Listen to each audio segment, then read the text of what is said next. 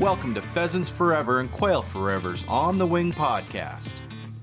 Buckle up and ride shotgun as we cover everything you need to know about the uplands.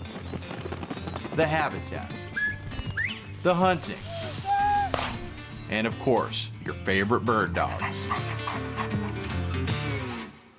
The following words are from today's featured guest, Douglas Spala, from his blog, Bird Dog in the City. Here we go. My gun dog odyssey began amid towering skyscrapers, squealing elevated trains, and the bustling cityscape of Chicago. This story arises from a promise to my father that I would develop a gun dog with the prowess to hunt the storied Great Plains where I was raised. My path was lovingly crafted by my father, who preached to me both passion and respect for nature, its peoples, and gun dogs. And while those words were meant to introduce Douglas's blog series about raising a bird dog in an urban environment, they're so beautifully crafted, and I think they are appropriately used to also introduce Douglas himself to our podcast audience as the brand new, or the newest member of the Pheasants Forever and Quail Forever National Board of Directors.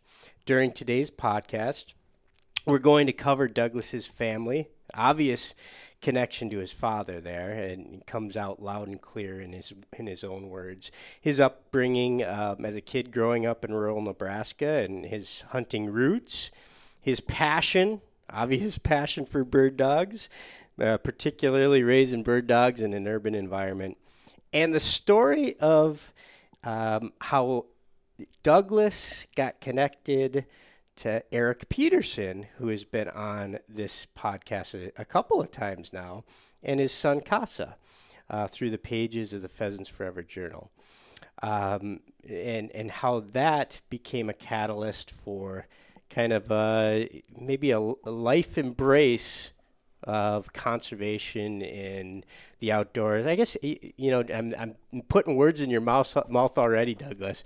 Welcome to the podcast, first of all. So I'm thinking that, with the reading of the Eric Peterson story, and we'll talk about this in depth, that changed the direction that maybe you were heading in life, and it got you re-energized in the outdoors. Absolutely. Yeah, absolutely. It was a very touching piece, a very unique piece, and one that definitely altered my trajectory on this path to being a conservationist. Cool. Well, all right, let's start with hunting.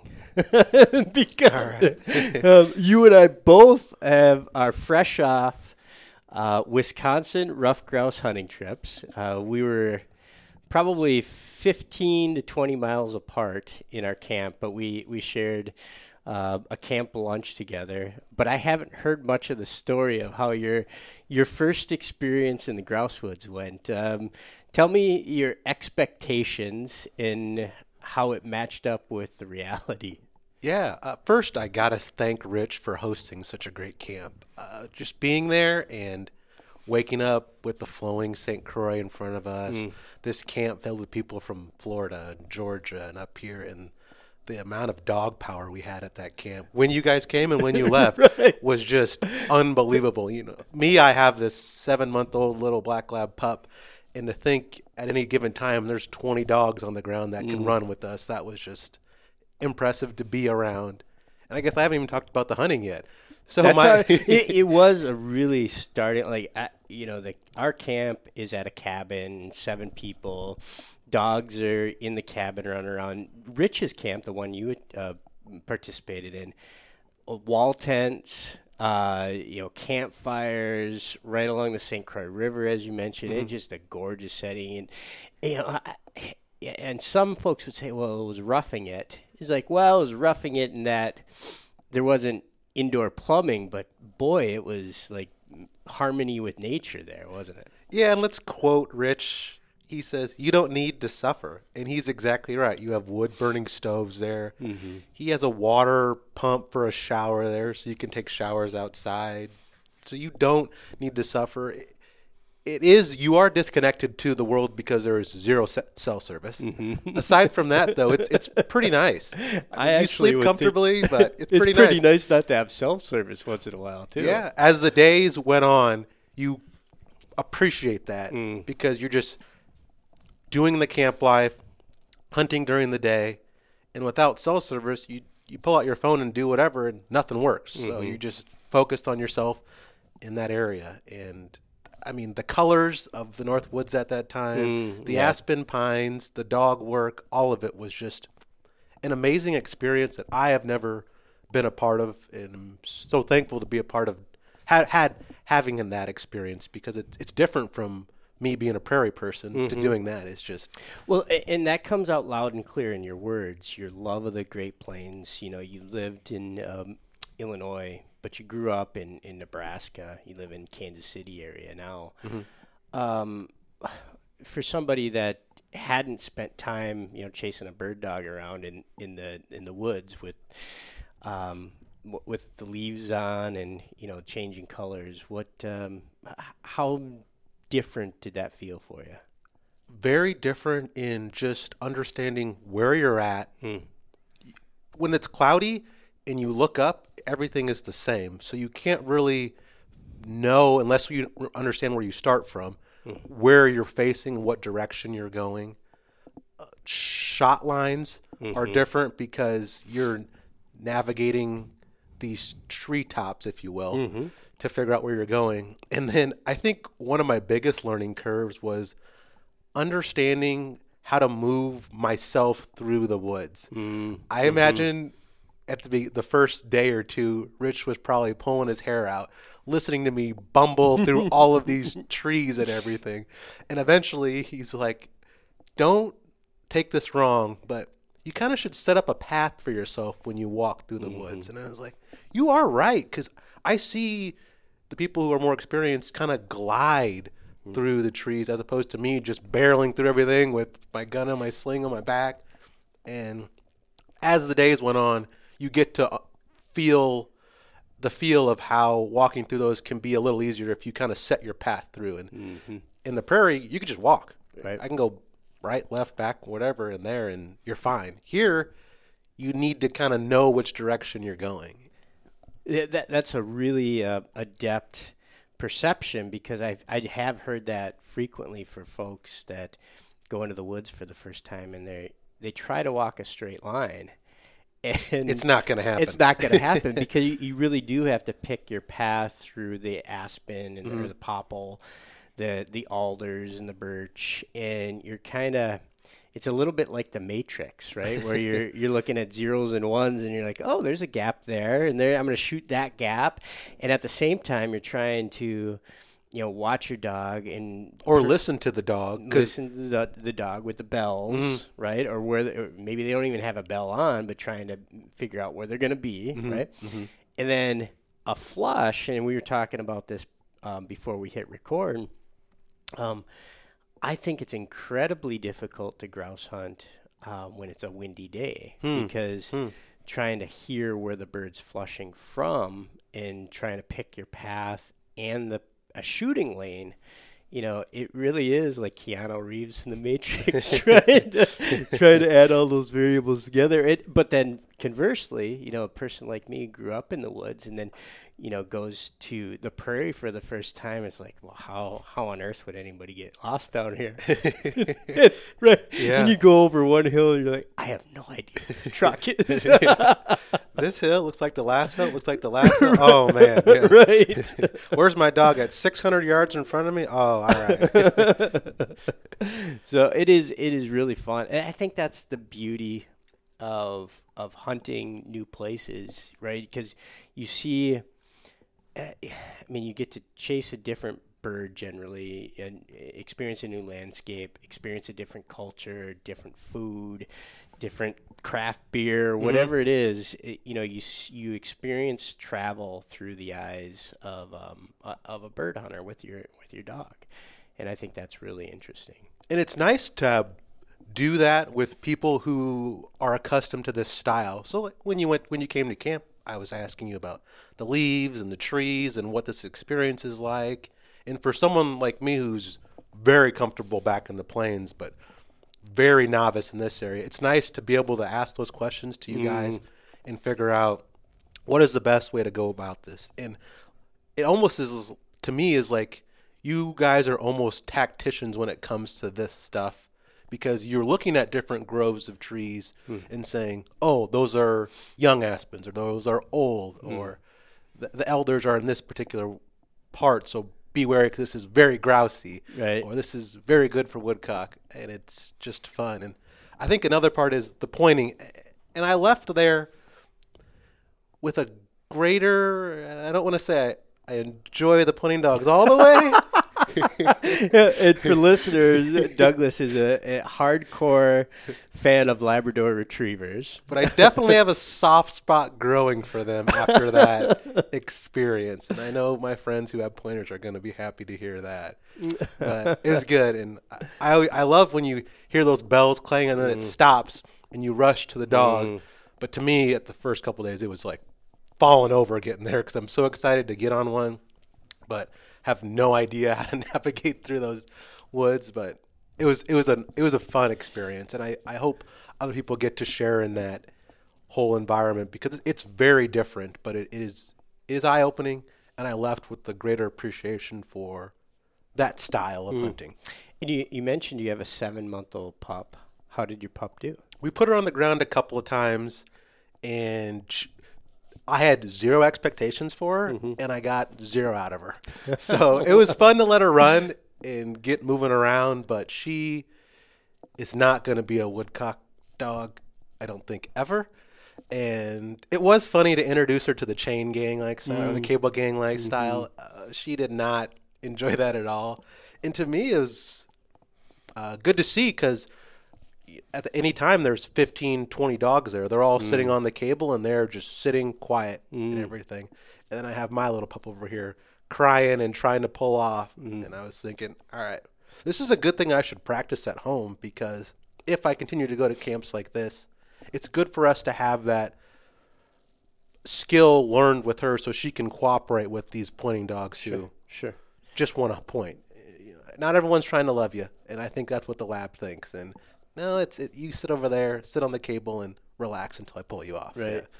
And you've touched on it a couple times. So often you go to grouse camp and a woodcock hunt breaks out, and that was the case for many days this past weekend because it was virtually peak migration across the North Woods, and I think you guys experienced that as well, right? I mean, there was lots of and we had incredible success on the woodcock out there, and they were everywhere, and that was fun because they seemed to hold a little better than the grouse. Absolutely. So you really could get a good beat on them, and we had a lot of success with woodcock out there. Have you had a chance to eat any? Yeah, we breasted a bunch of them out, or plucked a bunch of them, and then at the camp they put that salt, what kind of celery salt on them, and fry them over the fire, and you just eat them like that, and they're really good. Yeah. So it was like a full trip. You wake up in the river, wake up next to the river, go do your woodcock hunting, and come home and eat them at dinner, and it was a great experience. Yeah, and they tasted pretty good. I imagine they were good, and they were. Yeah. I love woodcock. I think they're so underappreciated for their hunting. They do hold so well. They're in beautiful places at the beautiful time of the year. Yeah. And I really enjoy eating them. Just like you said, a little bit of seasoning, flash grilled, and you can make them taste like a tenderloin pretty easily, I thought. I mean, we were eating them right off the body there. It was great. Really? Okay, so after they were plucked, you were eating them full body. Yeah. That's awesome. Yeah. And I think the roads are even pretty out there. There's I don't know if it's like a reddish colored dirt that we were in. Iron ore. Okay. Yeah. And just driving that road and then seeing all these oranges and reds and yellows up with these white trees, it's just like, wow, these are incredible. It's incredible landscape just to take in. But it was it was cool. Yeah. It was cool. Yeah. Well, I'm glad you got to experience that. That's near and dear to my heart, and I think experiencing new kinds of hunting makes you a better hunter no matter what you transition to. And we'll transition to kind of your story and go to the Great Plains, but before I do so, I'll shout out to the South Dakota Department of Tourism and South Dakota Game Fish and Parks. There is no thrill like a walk through a field in the world's greatest place to hunt pheasants, South Dakota. Learn about guides, lodges, and public land at huntthegreatest.com. I've mentioned a couple times you grew up in a bird hunting family in Nebraska.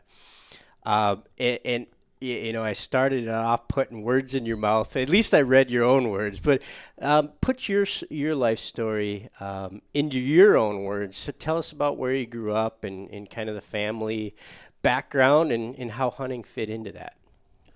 As you know, I was adopted at a young age by my parents today, and we grew up in Nebraska. My family, I do come from a hunting background. My father hunts, my brothers hunt, even on my mother's side. My grandfather and uncles on that side hunt.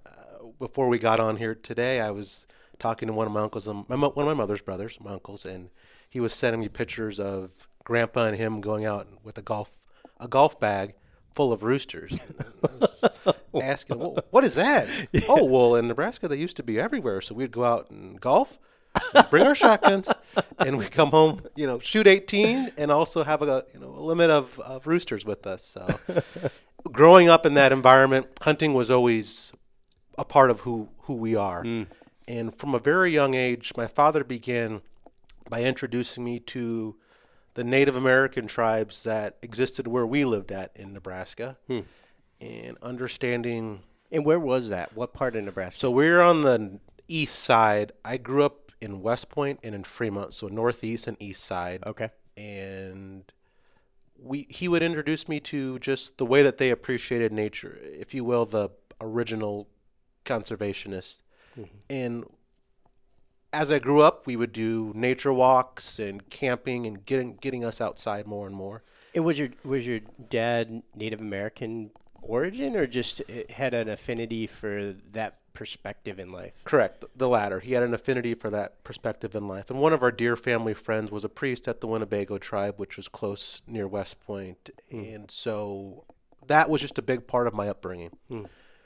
Moving forward, when I turned 12, and in Nebraska, when you can take your hunter safety and start hunting, is when my dad let me go pick out my first dog, and that was Shadow.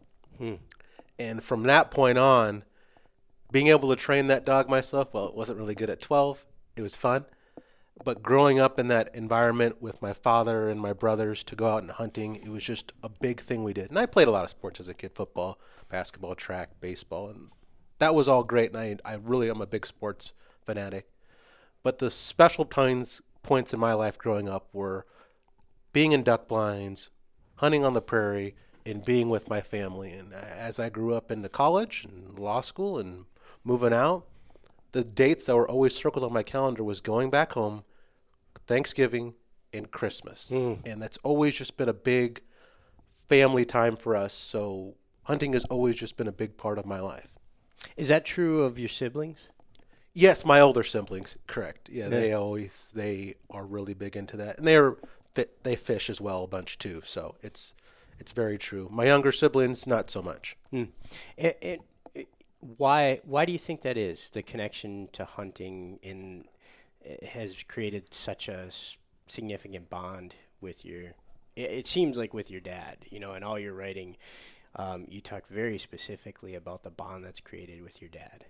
I think because in those moments when we were out in the middle of the prairie or in the blind or near the Platte River, it's just him and I, or him and I and his friends, or him and I and my brothers, and nothing else really matters when you're out there. Who you are, what you do, where you're from, what you look like.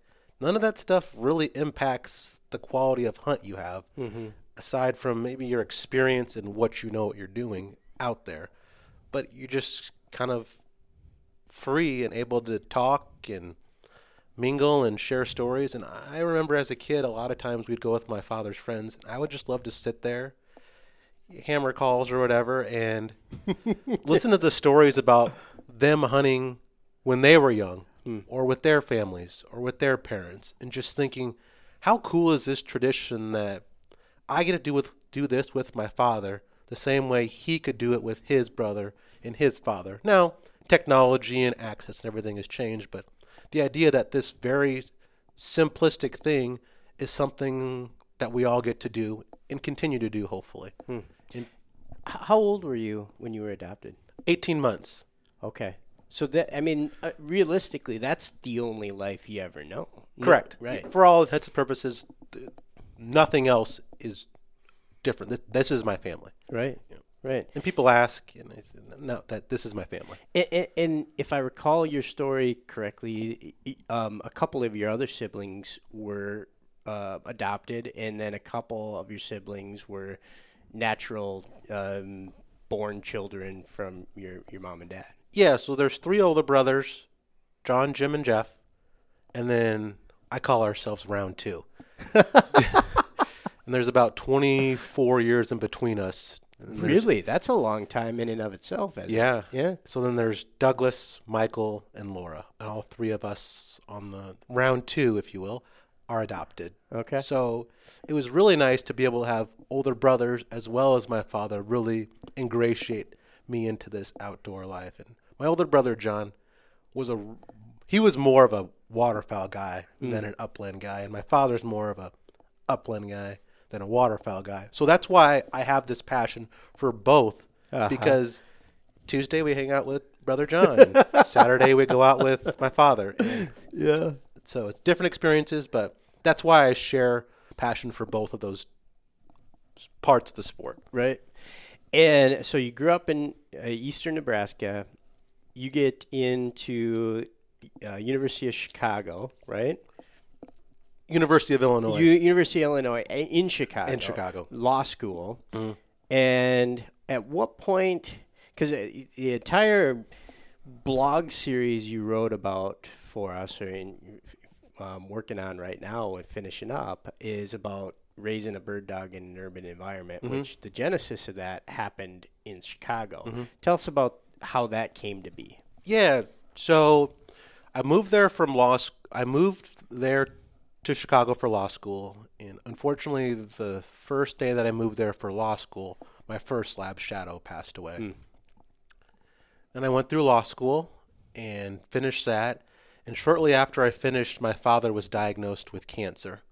So I kind of packed up my stuff, moved home to help him get through all of that. He had prostate cancer, and then immediately following that, non-Hodgkin's lymphoma. Jeez. So I kind of put my life on hold for a bit to be able to be there for him, because like we talked about earlier, my parents gave me so many gifts and opportunities growing up. And although they didn't fully appreciate it, I felt like it was a duty for me to take care of him in his time of need, because they picked me up and gave me all these great advantages in life, and I wanted to do that, be there for them if things went bad for him. So I stayed home, and I'd go to all of his treatments. I'd talk to all of his doctors. A lot of them end up being hunters, which is kind of funny, so we don't always talk about that. That's cool.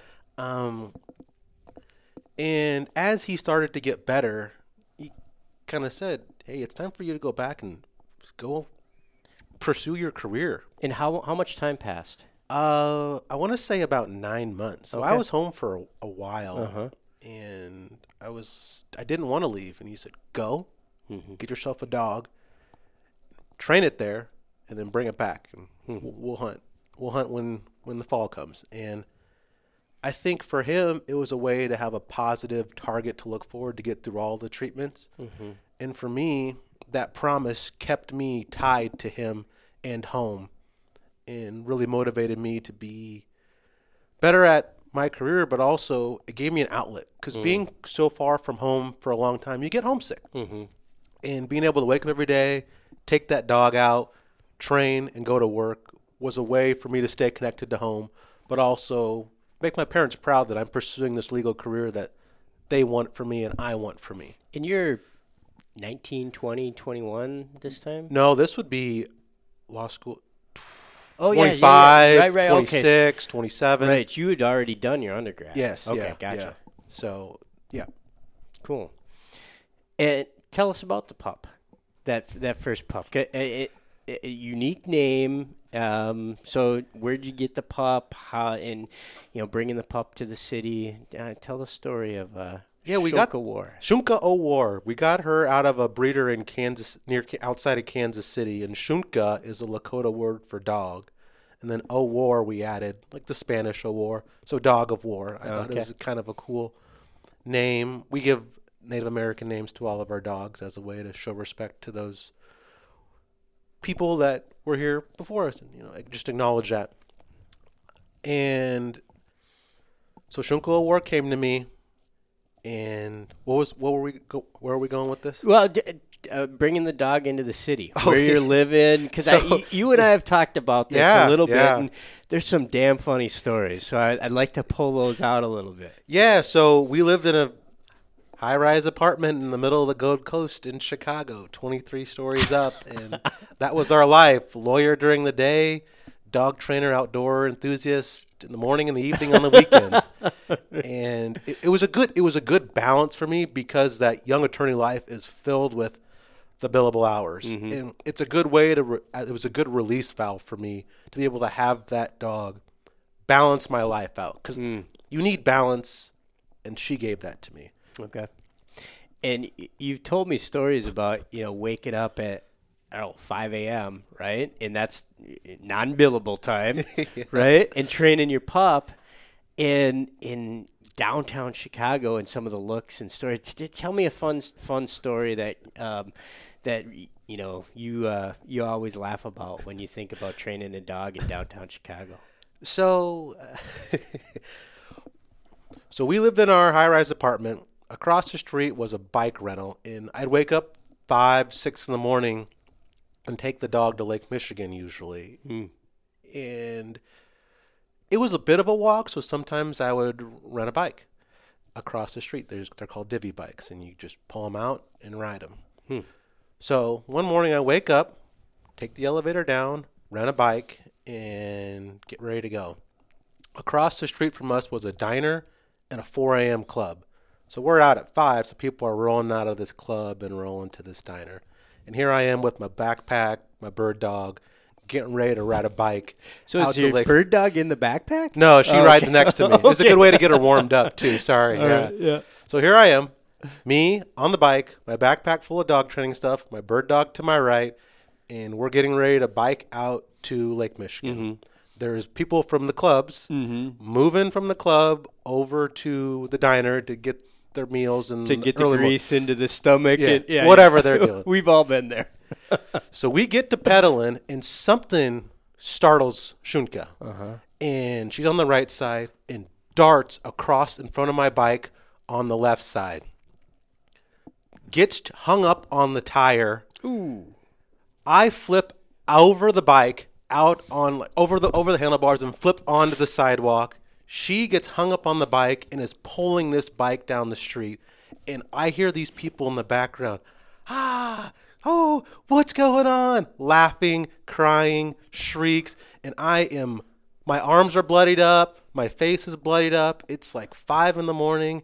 And I just know these people are coming from a club and just laughing at me as I had this huge bike accident in front of our building to get to the lake. And soon after that, we got a vehicle.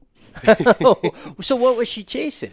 I don't know. She just got started and pulled the bike out in front of me. I crash. She crashes. She's pulling the bike down the street. And it's like one of those things where, man, if I had a car here, this would have never happened. Yeah. It was an urban goose. Yes, something. Right. And that was a traumatic experience for me because I was just embarrassed. And it was 5 o'clock in the morning. I'm sure no one ever remembered it. But I just had this vision that there'd be a little blurb on the news or something that says, oh, boy with dog crashes on Orleans Avenue outside the 5 a.m. diner or something, and just videos of me doing this. And whatever. You've told me about how you've done hunt tests with Shunka, but what really is stuck is when you went back to Nebraska. Your dad, thankfully, fully recovered from cancer free today. Correct. Mm-hmm. Correct. Doing wonderfully, which is terrific news. Mm-hmm. And you bring Shunka back to go hunting. That was an important part of your story, isn't it? Very important, and to be able to have those experiences was so special to me, because I know for a while there that those opportunities might not have happened. Mm-hmm. And to be able to share in those opportunities after my father was recovered and after she was ready to go was very, very special to me. And I cherish those memories dearly. And she turned out to be a pretty good bird dog. Mm-hmm. I mean, she hunted in 11 states, waterfowl, upland. Wow, 11 states. Because I was easy to knock off states because I drive from Chicago to Nebraska. So sometimes I go up to Wisconsin, Minnesota, Iowa down, or come down Indiana, Missouri, Kansas, Nebraska up. Mm-hmm. And so it was easy to knock off a bunch of states. Sure. But like the grouse woods, it's, to me, the hunt test game, I'm not really qualified for that. Because of where I live and what I do, the precision there is I can't always attain that level. So my tests, I like to say, are being able to go to a new environment and succeed. So being able to hunt outside of the suburbs of Chicago, or hopefully one day, we'll see with this new pup, I don't know. To be able to do the grouse woods with my pup would be an accomplishment. That's a test, and that's a ribbon that I really, really would want. Mm-hmm. But I also think, and you've touched on this too, you go back to Chicago after your dad's starting to recover from cancer, and feels like you put, like you said, an outlet from the law firm, but also an outlet from the worry, and you put a tremendous amount of effort into Shunka's training. And that made an amazing bird dog, right? Because you put so much focus as part of a promise to your dad, Mm-hmm. right? And you wrote it in your own words. This story arises from a promise to my father that I would develop a gun dog with the prowess to hunt the storied Great Plains where I was raised. My path was lovingly crafted by my father. I'm reading that for the second time here, because it's so beautifully written, but it is so poignant. And what's heartbreaking is Shunka. I hope I keep pronouncing You're that correct. right. You're exactly correct. 11 states, but she was only able to do that in about 2 years. Yeah, she lived to be 3.5. And Three and a half. And I will say, while we were doing let's call it the city dog training in Chicago, at the time, that's all I had. Mm-hmm. Looking back now, it's cool to think that I did it, but while I was doing it and living it, I didn't really think much of it, because there's this promise that I have to deliver on, and she was the manifestation of that promise. So I talked to my parents the other day about this, and we didn't really think it was a difficult thing to do at the time, but looking back, it's like, how did that happen? Right on. There's lots of things in our life when we look back on it, like, how did I do that, right? And that's one of the things that I thought has made that story so unique, because it is an anomaly. Yeah. Training a bird dog to that level in an urban environment is a challenge. Yeah. But if we want the tragedy, yes. Last December, Shunka had been battling an abscess on one of her lower ribs, and eventually, after a great season, it burst and put her into septic shock. We took her to the vet, and they tried to treat her, but in 30 hours, she passed away. Yes. And to me, it was a tough experience to go through, because that dog had lived with me day in, day out through a lot of experiences, and also was that promise to my father. So I kind of felt in the initial grief stages that perhaps I had failed on delivering that, fulfilling all of the part of that promise, and letting her go. Such a good dog at 3.5 was tough. I remember after she passed away, I kind of packed all my stuff up, and that was December 16th, and I just gave up hunting for the rest of the year, and I just let it all go, and that was tough for me. I got to say goodbye, which is important for my closure. I got to say goodbye to her, but it was difficult. Thank you for sharing that story. Most of us that have had dogs, at some point, I mean, it's the common refrain. The worst thing about a bird dog is that they're never around for very long. And it's a blessing and a curse that we outlive them. Yeah. But the blessing is that they get at their time of their life, they give us so many gifts and so many wonderful memories. And when they're gone, you get to think back about all those wonderful times you had together. And although her life was short-lived, I feel like she still is giving me gifts. I mean, with the retriever, there's just so much enthusiasm and that love for life. And to me, it's like, do I want to finish this workout? Do I want to finish this memo? Do I want to go to this meeting? Shunka would do it. She'd be excited to go. She'd be excited to get in the truck and go. So let's do it. Let's do it for her, because I know she'd be passionate about it. You need a custom bumper sticker. What would Shunka do? Well, I clearly we can hear in your voice how important that pup was, and I do agree that Shunka's still giving you gifts. And I would say it helps me reach other people too after experiencing that loss, going through grief and coming on the other side.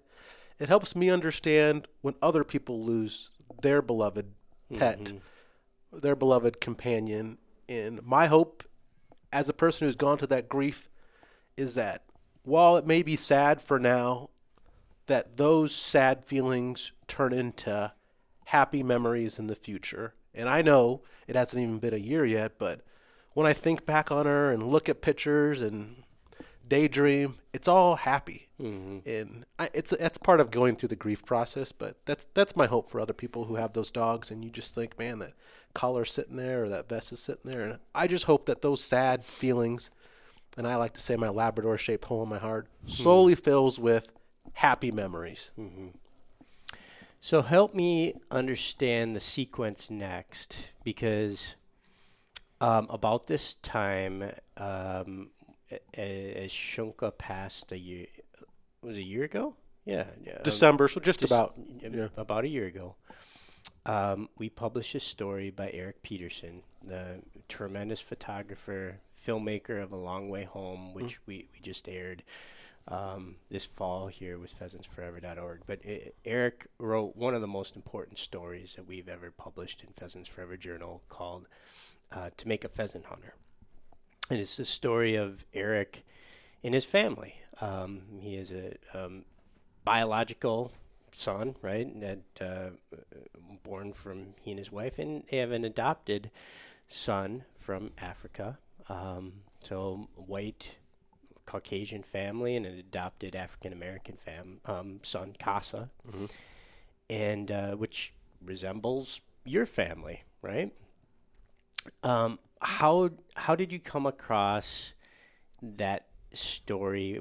I guess were you a member of Pheasants Forever, and that article popped into your mailbox, or tell us about how that came to be. So I am a member of Pheasants Forever, but what happened is I listened to the podcast you had with him from last October, and it was about, you started talking about photography, and while I am a complete novice behind the lens, I was thinking this would be a cool podcast to listen to just kind of figure out how to take better pictures.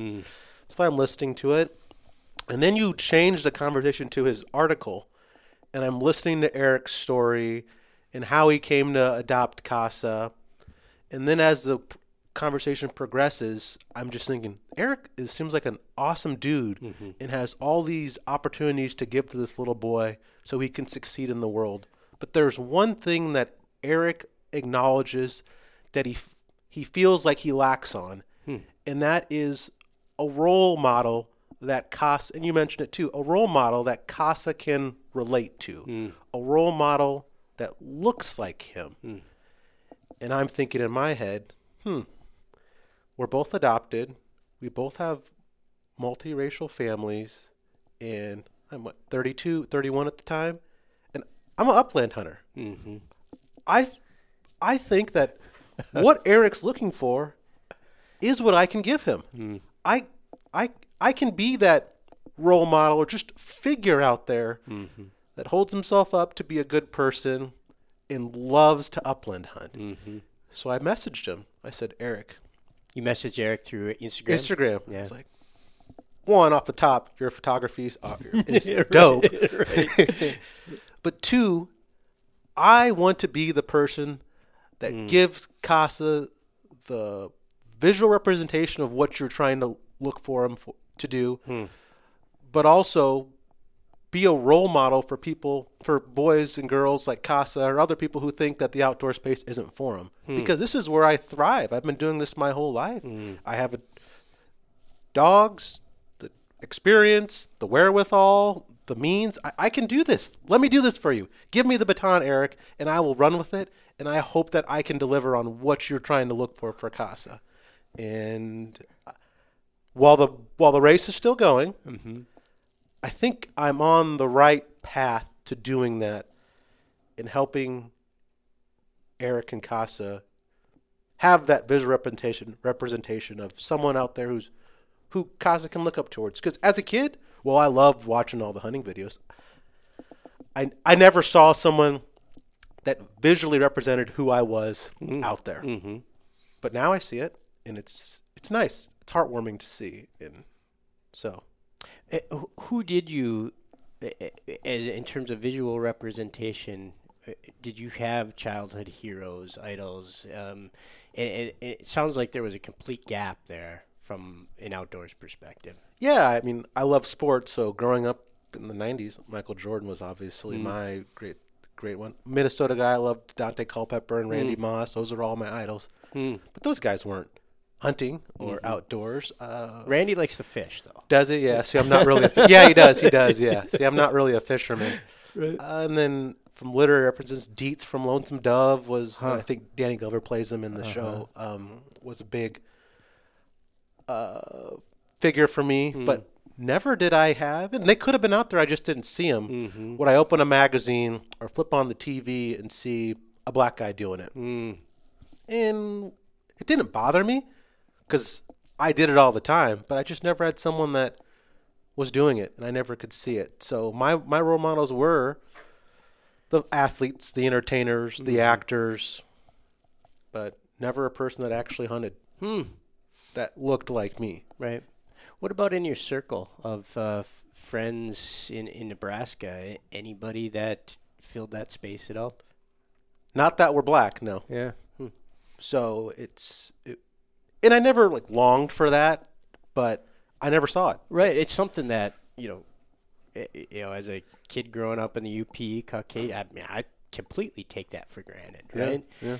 It's it is interesting to see how important that is, and I've heard it before, particularly with young girls and women. It's like we need representation of somebody to aspire to, and just like the athlete, right on. I grew up playing football, and Randy Moss has little touchdown dances. As a kid, you grow up learning his touchdown dances, or everyone knows the Michael Jordan poses. You go and play basketball, and you make moves like him. But I never. You wish, right? Right. That's what I was. I was getting to it. But you never see someone put on the gear and go out there and chase roosters or sit in the blind blowing certain calls. I never saw that as a kid. And when I heard Eric say it on the podcast, I was like, I can do that for him. Or at least, you know what? I can try to do that for him. So, we can bag on social media an awful lot. And there's a lot of trolls, right? And there's a lot of negative that comes up. But damn, that's a pretty heartwarming thing you did. Now, on one level, there's got to be some skepticism when Eric gets that message. Like, who is this guy? Right? So what was Eric's reaction? He was very, very kind and welcoming about it. Right. But I imagine you're like, wait a second, this guy fits the bill of the thing I'm looking for, and he's like here trying to talk to me on Instagram message. And he wants to meet my son? And he wants to what? Yeah. And I threw that off message, and he gave me a nice response back, and then that was kind of it. And I was thinking, how am I going to do this? I have this great dog. Let's just go hunt and do stuff. She passed away in December, a couple months after I left the message, and I put everything away. And I kind of got down on myself because I was like, gosh, I told Eric I was going to do it, but I don't know how I could do it. I don't have a dog. And then I get a message from Nancy. Nancy Annisfeld, who's on the National Board of Directors. And she talks about how you guys had received my comment via Eric. Yep. So Eric, we had done the podcast, and Eric forwarded your Instagram message, I think, to me and Logan, who was on the podcast with me, right? About how, here you are in the upland space and, African-American, and it's like, isn't this amazing? So we forwarded that to our board, and Nancy took the baton and reached out to you. Yeah, and while the comment wasn't very grammatically great and nothing, in hindsight, you're worried about that. Yeah, and I was reading it back to my parents the other day, and they're like, "You sound terrible in this comment." And I was telling them, well, I was just emotional at the time, so like I just wanted to get the message out and send it. Right. But when I talked to Nancy, she's like, "Are you going to get another dog?" And I'm like, "Nah, I'm probably going to wait." She's like, "Well, I think you should get another dog."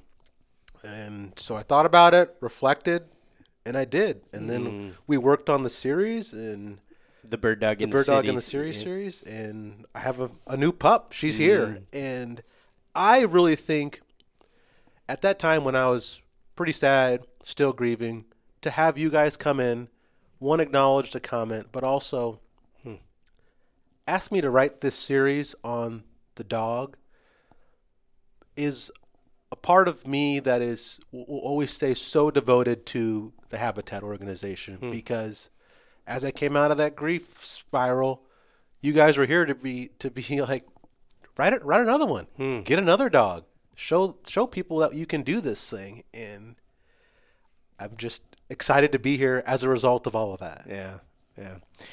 I'm going to take a pause here because I want you to talk about your new pup, but I am going to give a shout out to Alps Outdoors and a critically important initiative that we have with Alps, and it fits so perfectly right here.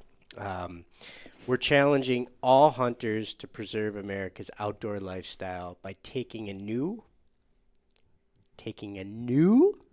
or lapsed hunter afield this year. This season, share your love for bird hunting, just like Douglas does, with someone who doesn't look like you, or maybe someone who does look like you, like Douglas and Casa, because our future as uplanders depends on it. Learn more and take the Mentor Pledge at pheasantsforever.org/mentorpledge or quailforever.org/mentorpledge. Thanks to Alps Outdoors, a national sponsor and our partner in this incredibly important mentor initiative, teaching new people to hunt. It's all about helping to save our upland lifestyle.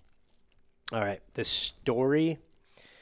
Okay, I'm gonna take a run at this. Nakutop. Kutop. I had it written down even, and I butchered it.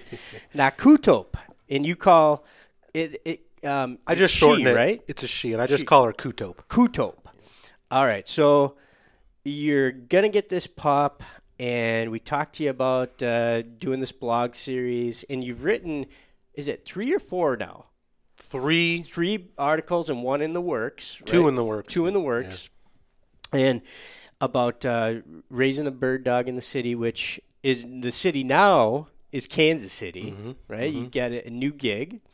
So tell us about the pup where Nakutop, a little bit better? Yes. There you go. where Kutop came from and kind of your experience raising a pup in Kansas City. Yeah, so I got Kutop through one of the pro trainers I work with out of a breeder, Mill Pond Retrievers in Maine. She was a jet setter. They flew her when I got her. She flew from she was a jet setter. Boston to Dallas, Dallas to Omaha, and then I picked her up. She was a full day flight. I picked her up in Omaha, and so I brought her home. We've written a couple of series about her, and her name Nakutop is the Comanche words for my fire. And going back to talking with Nancy, working with you, remembering that baton that I told Eric that I would move forward, this dog is part of that process, and she is my fire. She is my motivation. She is the manifestation of all the things that we're trying to do together to continue the mission of the Habitat Organization, my own mission to promote conservation. My fire, not Kutop, calling him Kutop, is that. And I worked with the Comanche Nation Language Department on picking out a name. And we can talk about dog names, and I know you're a big fan of different dog names, and so am I. So the uniqueness is what makes her so special to me. So she's seven months now, and we've been training and living in Kansas City. And even back in Chicago, I would say an advantage that I have being in a metropolitan area is that I can go for a walk more in Chicago than Kansas City and see 100 people, 20 dogs. And these dogs become very socialized at an early age. And that really brings out that character and experience in. We did gun introduction 3 weeks ago now, and she was fine with it. And my dad says it's because she's around all those noises. We walk and we hear nail guns, or we heard trains, or we hear cars and all these things. So all these noises, experiences, both auditory and visual, really help develop that young mind, I think. And then also being around so many other dogs really ensures that she's not overly aggressive and just is able to play with others well. Yeah. And so that's where we're at. And the season ahead, what's your expectations? Year one for me is all about getting that pup used to traveling with us. So she came on the rough grouse hunt. Did I expect her to just hunt grouse? No, not at all. But yeah, she's 7 months old. Yeah, right? What are we going to do? And she did pretty good getting through the woods and stuff. But our goal is you learn how to ride in the road. You learn how to sit on the cable gang. You learn how to be in the kennel for longer than I expect you to be in there. And also, you learn when I drop you down in Minneapolis here, Denver, Bozeman, or wherever we go, you can thrive in those environments as well, because new areas aren't scary for her. New people aren't always scary for her. Pavement, traffic in different areas aren't scary for her. But there's a flip side to this. When we go out to the rural areas, that's different to her, because everyone's like, you have a bird dog in a city. Yeah, but when I get the dog out of the city into the rural area, that's the anomaly for her. So also getting her familiarized with those outdoor spaces is important. So you bring today starts a new journey for you, right? So we're coming up on, I don't even have a clock in here, but we're a couple hours away from your very first Board of Directors meeting as a member of the National Board of Directors for Pheasants Forever and Quail Forever. And you have a unique set of skills. You're a lawyer, work for the Army Corps of Engineers, you're obviously a passionate uplander, dog lover. You have a unique perspective compared to other people that have been on the board. What's sort of your expectation for this phase of your journey here? What are your hopes? Yeah, in no particular order. One is my legal ability to understand and navigate both, for my career, public and private sector. Being able to add that legal diversity of thought into discussions, or at least be able to proffer certain avenues that always consider the legal side of things. Because while I may think it's nice, and I don't know about everyone else, but to have another lawyer in the room may be a good thing. Well, I think, we've had, Charlie McElravy, Jerry Rodin. I don't think, I think that's one of the niches you fill, is that there isn't a lawyer on the board. Is there one right now? I don't know that there is. Is it McPherson?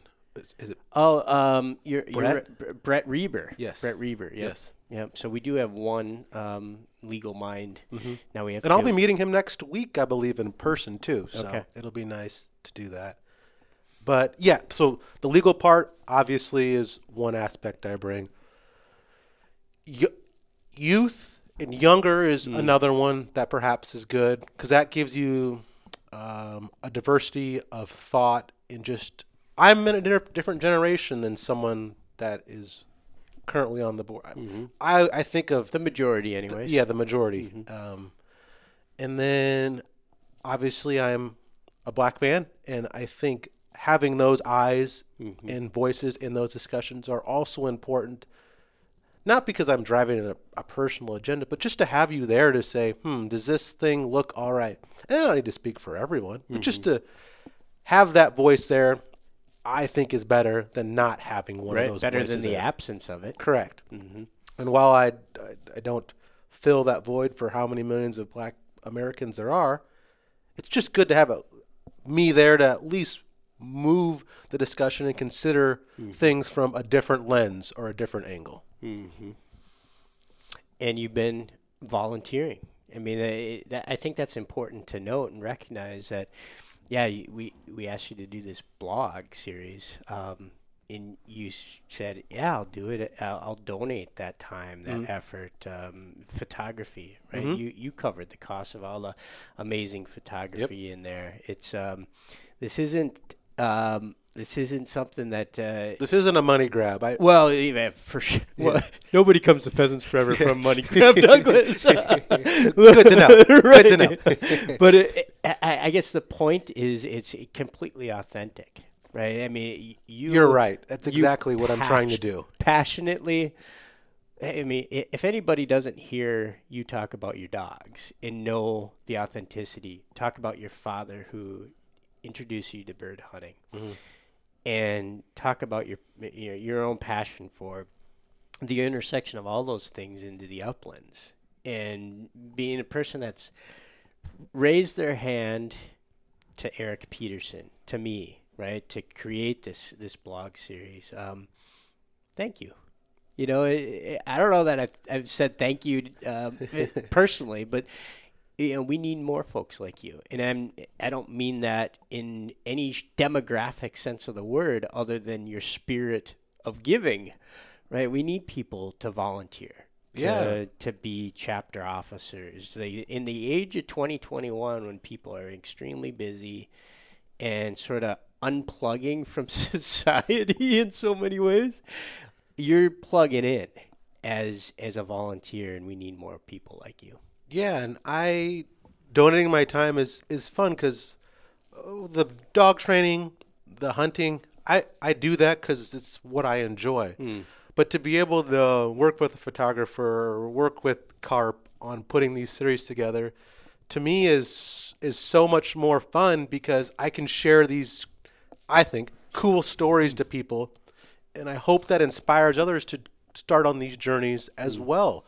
Pick up a bird dog or go to the North Woods or come to Minneapolis and try to find a way to volunteer, because you can do it. And I'll continue to write and take photos and show you what I'm doing. And there'll be a lot of times where I fail. But take my failures as opportunities for you guys to learn from me, because I've done this, the hunting at least, for a large part of my life. And I'll continue to do it. And follow along as I share what I'm doing, what I'm learning, where I'm going. If you have a question, reach out. I'd love to help you. I'd love to be a a figure for people to think, man, he's doing cool stuff.